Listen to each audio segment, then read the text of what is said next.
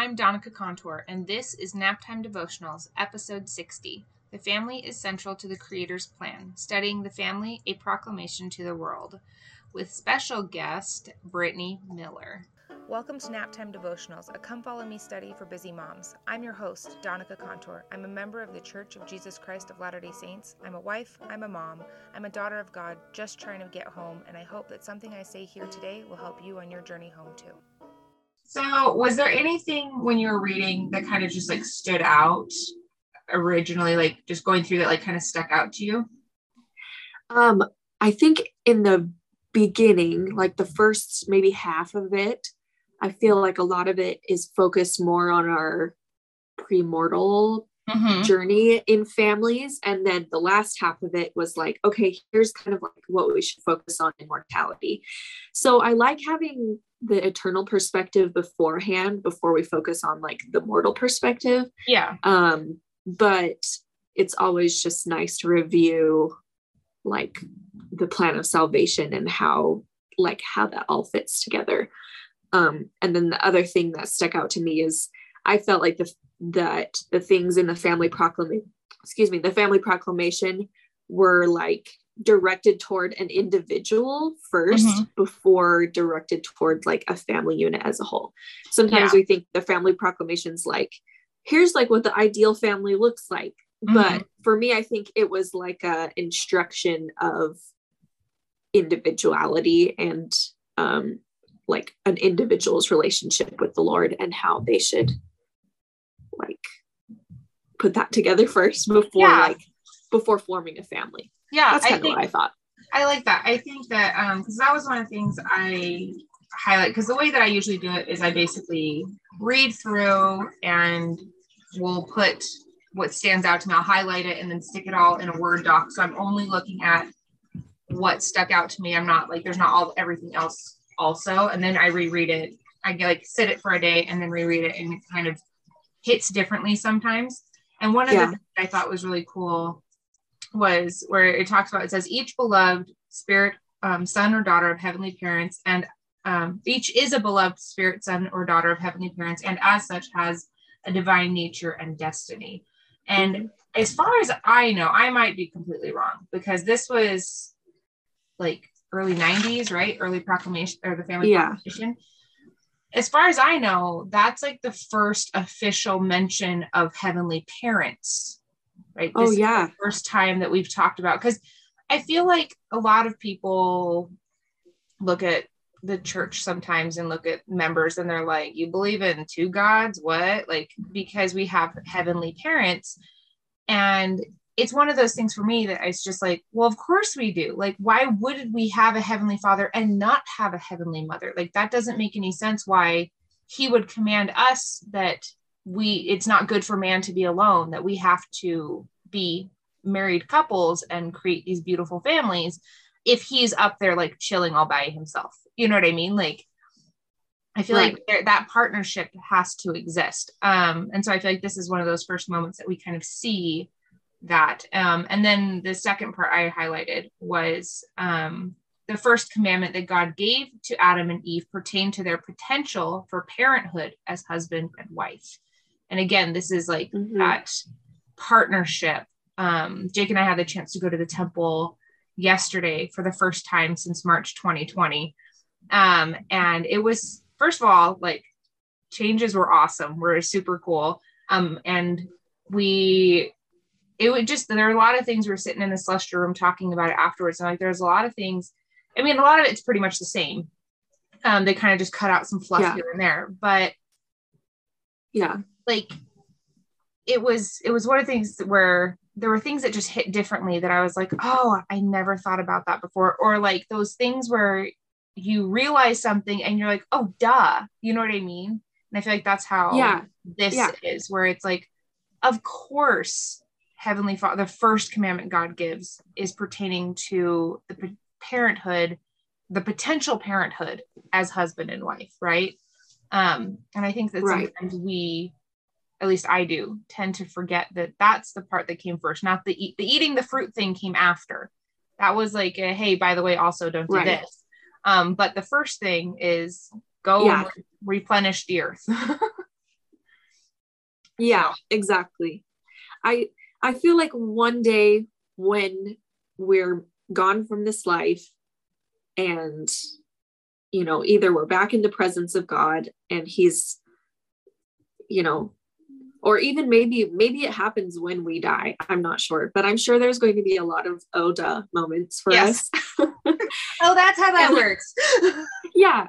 And it's just going to be like, oh, of course it's that way. Why wouldn't it be that way? So I have a lot of faith in Heavenly Father's plan that it's really going to work out.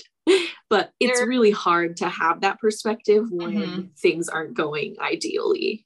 Yeah. And I think that that's something like, I have what I call my Adam's belly button list of like, did Adam have a belly button? I don't know. Is it necessary for my eternal salvation to know whether or not that Adam had a belly button? No, it's not. Is it kind of something that would be cool to know? Yeah, you know, and and it's funny because I actually have never thought of that.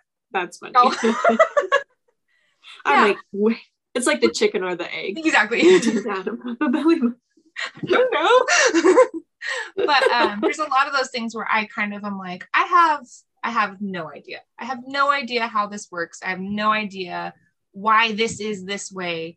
But I do know Heavenly Father's in charge. He is a just and loving God who wants us home. He's not a referee that's trying to throw us out of the game. You know what I mean? He's not sitting up there and he's like, oh, Donica yelled at the kids. That's -10 blessings. Or you know what I mean? Like he definitely wants us to come home. He's given us all the tools to be able to come back to him.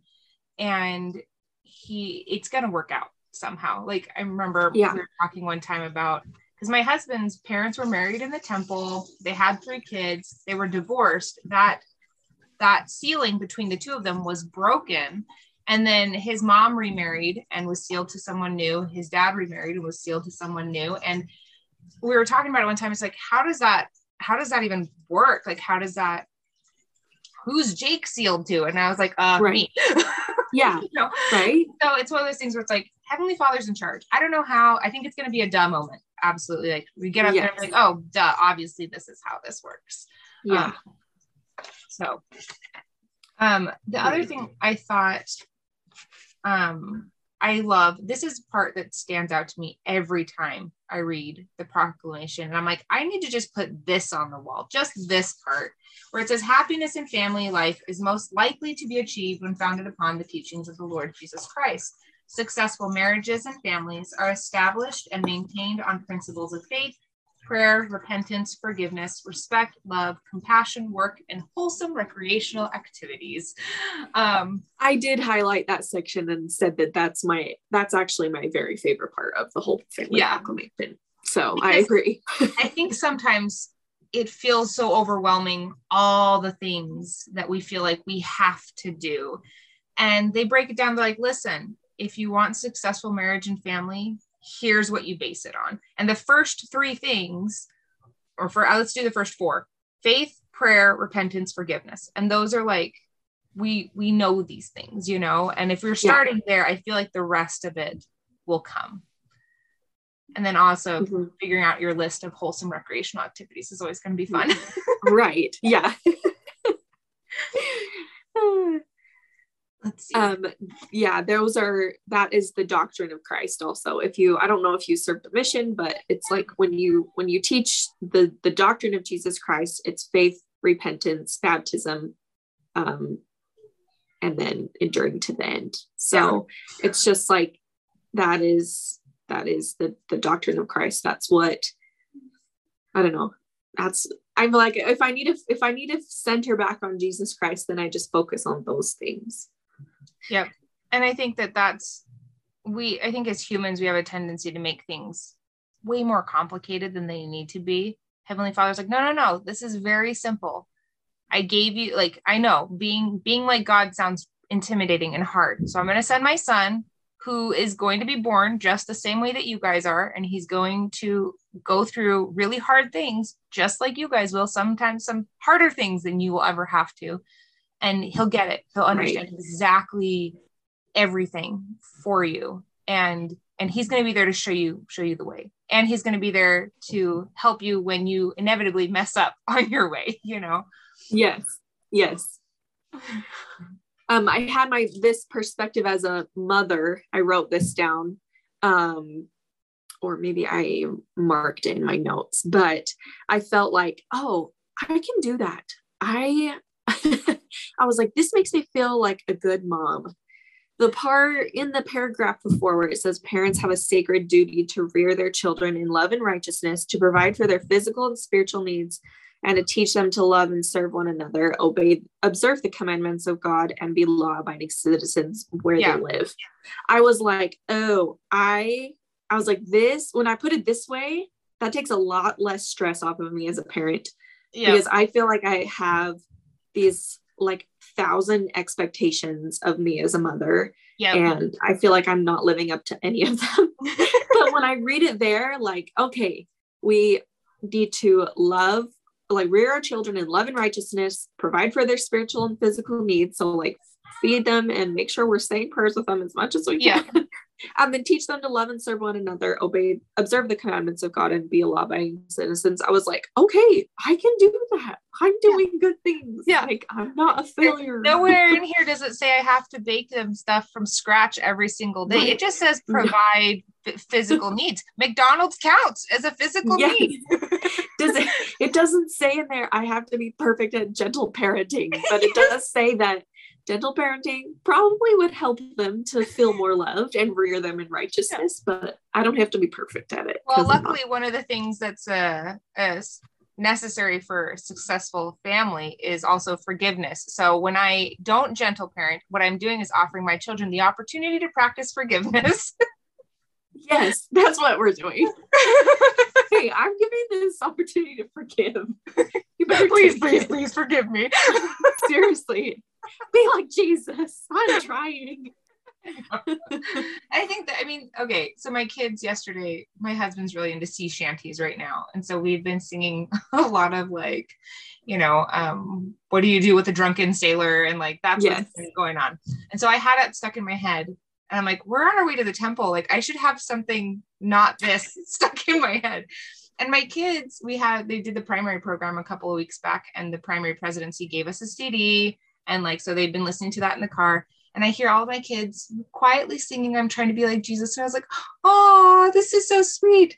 But there was a part in it that just stuck out to me this time that I don't know why I never heard it before, but it was be gentle and loving in deed and in thought. And I think that that's not just for us outwardly to be gentle and loving to others in our deeds, but also in thought, right? To be gentle and loving to ourselves in our thoughts. And I was talking to Jake about, I was like, it's interesting. People will be like, they'll describe themselves as brutally honest, as though that's a really good thing. And I'm like, nothing about honesty demands that it's brutal. Like, you can be gently honest. I want to be gently honest. But I was thinking about how with kids, with all of it, the song isn't, I am being like Jesus. It's, I'm trying to be like Jesus, because I love that. We're going to mess it up a lot. I love that. Yes. Nature of the beast. Right. And in this whole example of, this is where our kids are going to learn Christ-like attributes the most, is in our families. And that's where me as a parent, I feel like I am learning the most Christ-like attributes because I'm parenting children, and because I have a spouse that is imperfect and I'm imperfect, and we're working together. So yeah, I can understand why the Lord would place us in families and create that unit so that we can learn and grow. Because that's the whole point of being on this earth, is we're supposed to have a physical body and learn and grow. And he didn't say, okay, I'm going to give you a body and you're all going to be on your own, figure it out. Good luck. Like, bye. He's like, he's like, let's create this family unit because I want to give you every opportunity that you can to succeed. And it's hard when we see others that aren't in the ideal situation, but there is even something in the family proclamation that says like extended family should, lend support when needed. Yeah. And even if, we're all extended family in a sense. So it's like, we should all be lending support to one another. Yep. I teach the 10 and 11-year-olds in primary. And we were talking about the premortal existence, and they were saying there's something about like, well, do we have to love even like Hitler, because they're 11-year-old boys. And I was like, here's the thing, here's the coolest thing that I could probably ever teach you, that at some point in the premortal existence, when Heavenly Father presented the plan and Satan was like, no, that's a dumb plan, we're not going to do that, and he took off with the 1/3, every single human being you will ever meet on this planet who has ever walked this planet, even guys like Stalin and Hitler, at some point were on God's side and said, yeah, I'm going to follow God at some point, because that's how they got here. Otherwise they wouldn't be here. You know what I mean? And so I think that that's something that we're, at some point, we were all playing on the same team. And so I think reminding ourselves of that lends a lot more compassion when we remember it's like we're kindergarten soccer. Sometimes we're going to take the ball from our teammates, but it's not because we're trying to be mean. It's because we don't know what the crap we're doing down here. We don't remember which goal is ours. And oh, look, a butterfly, like, yes, we're all on the same team here. And I think that for me, that helps me be more compassionate when people are taking my ball away, Exactly. Yes. I love that. I also highlighted that same section, and I love the part afterwards where, I say loved, but it's one of those ones that kind of is like, hey, make sure you're doing what you need to be doing. It's husbands and wives, mothers and fathers will be held accountable before God for the discharge of these obligations. Essentially, like, if you don't do these things, then your children's actions are going to relate back to you, because you had the obligation to teach them these. Like, it's one thing to teach them and then send them on their way. They're going to have their agency. They're going to choose whatever they're going to choose. But it's another thing to be like, no, they'll choose whatever they choose, and like teach them nothing and just bye, Right? Yeah. And so I think that sometimes it's like, okay, I know that I am doing my best to try and teach my children. What they do with that, I don't know, but I'm fulfilling my part of this, Mm-hmm. Yeah. And in the same vein, though, I feel the expectation and the burden lifted when I think about, if I am perfect at this, and this, then my children will have been equipped with all of the knowledge that they need, and then they can make the decisions that they want to. Yeah. Because I know that I'm not going to be perfect. And I think about our heavenly parents, they're perfect. They love perfectly. They make every decision perfectly. Their plan is perfect, yet all of their children make mistakes. Except for one. They have one really, really perfect kid. The rest of us are screwed. So one out of the several quadrillion. I'm like, okay, my burden is lifted. Yeah. I don't have to be perfect I don't have to look at my children and be like, oh, you've done this mistake. It must be a reflection of how horrible of a parent I am. Yeah. Hang on, I'm doing something. But so that's like I'm less inclined to be like, you're making mistakes, so that must mean that I'm a bad parent, because it's not. No. It really isn't. Well, and sometimes kids are just kids. Yeah. Yes, ma'am. I think about how, like you said, like Heavenly Father loves all of us perfectly, and how I was talking to somebody about it one time, about how cool it would be if we could take the love that we feel for other people and like shove it at them so they could just feel it. I love my husband so much. He can feel the love I have for him, but he can't, right? He can feel loved by me when I do things that make him think that I love him. But, because if it worked that way, we would never feel unloved, because we are all unconditionally loved by our heavenly parents, and we would never experience what it is to be unloved, because that's not how love works. Does that make sense? Like, yes.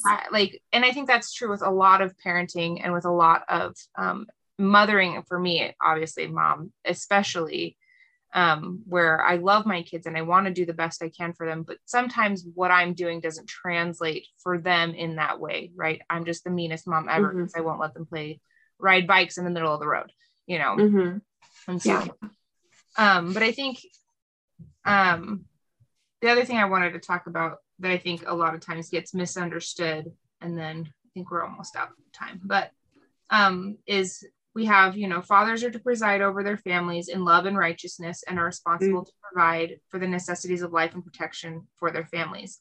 And then mothers are primarily responsible for the nurture of the children. And then for both of them in these sacred responsibilities, fathers and mothers are obligated to help one another as equal partners.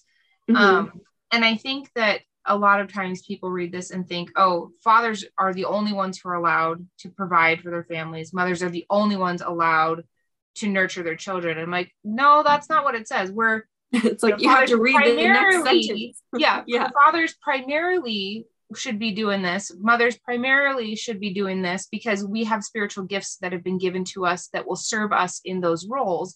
But also sometimes life happens, and dad has to stay home with the kids for whatever reason, and mom has to go to work, or it's single parents and mom or dad is doing everything, and I think that Heavenly Father doesn't love people less because that family unit doesn't look the ideal. It doesn't look perfect, but they're also obligated to help each other. And so sometimes the way that we show up for each other is going to be different. Like for right now, at this moment, my husband is the one who is nurturing our children because I'm not with them. I mean?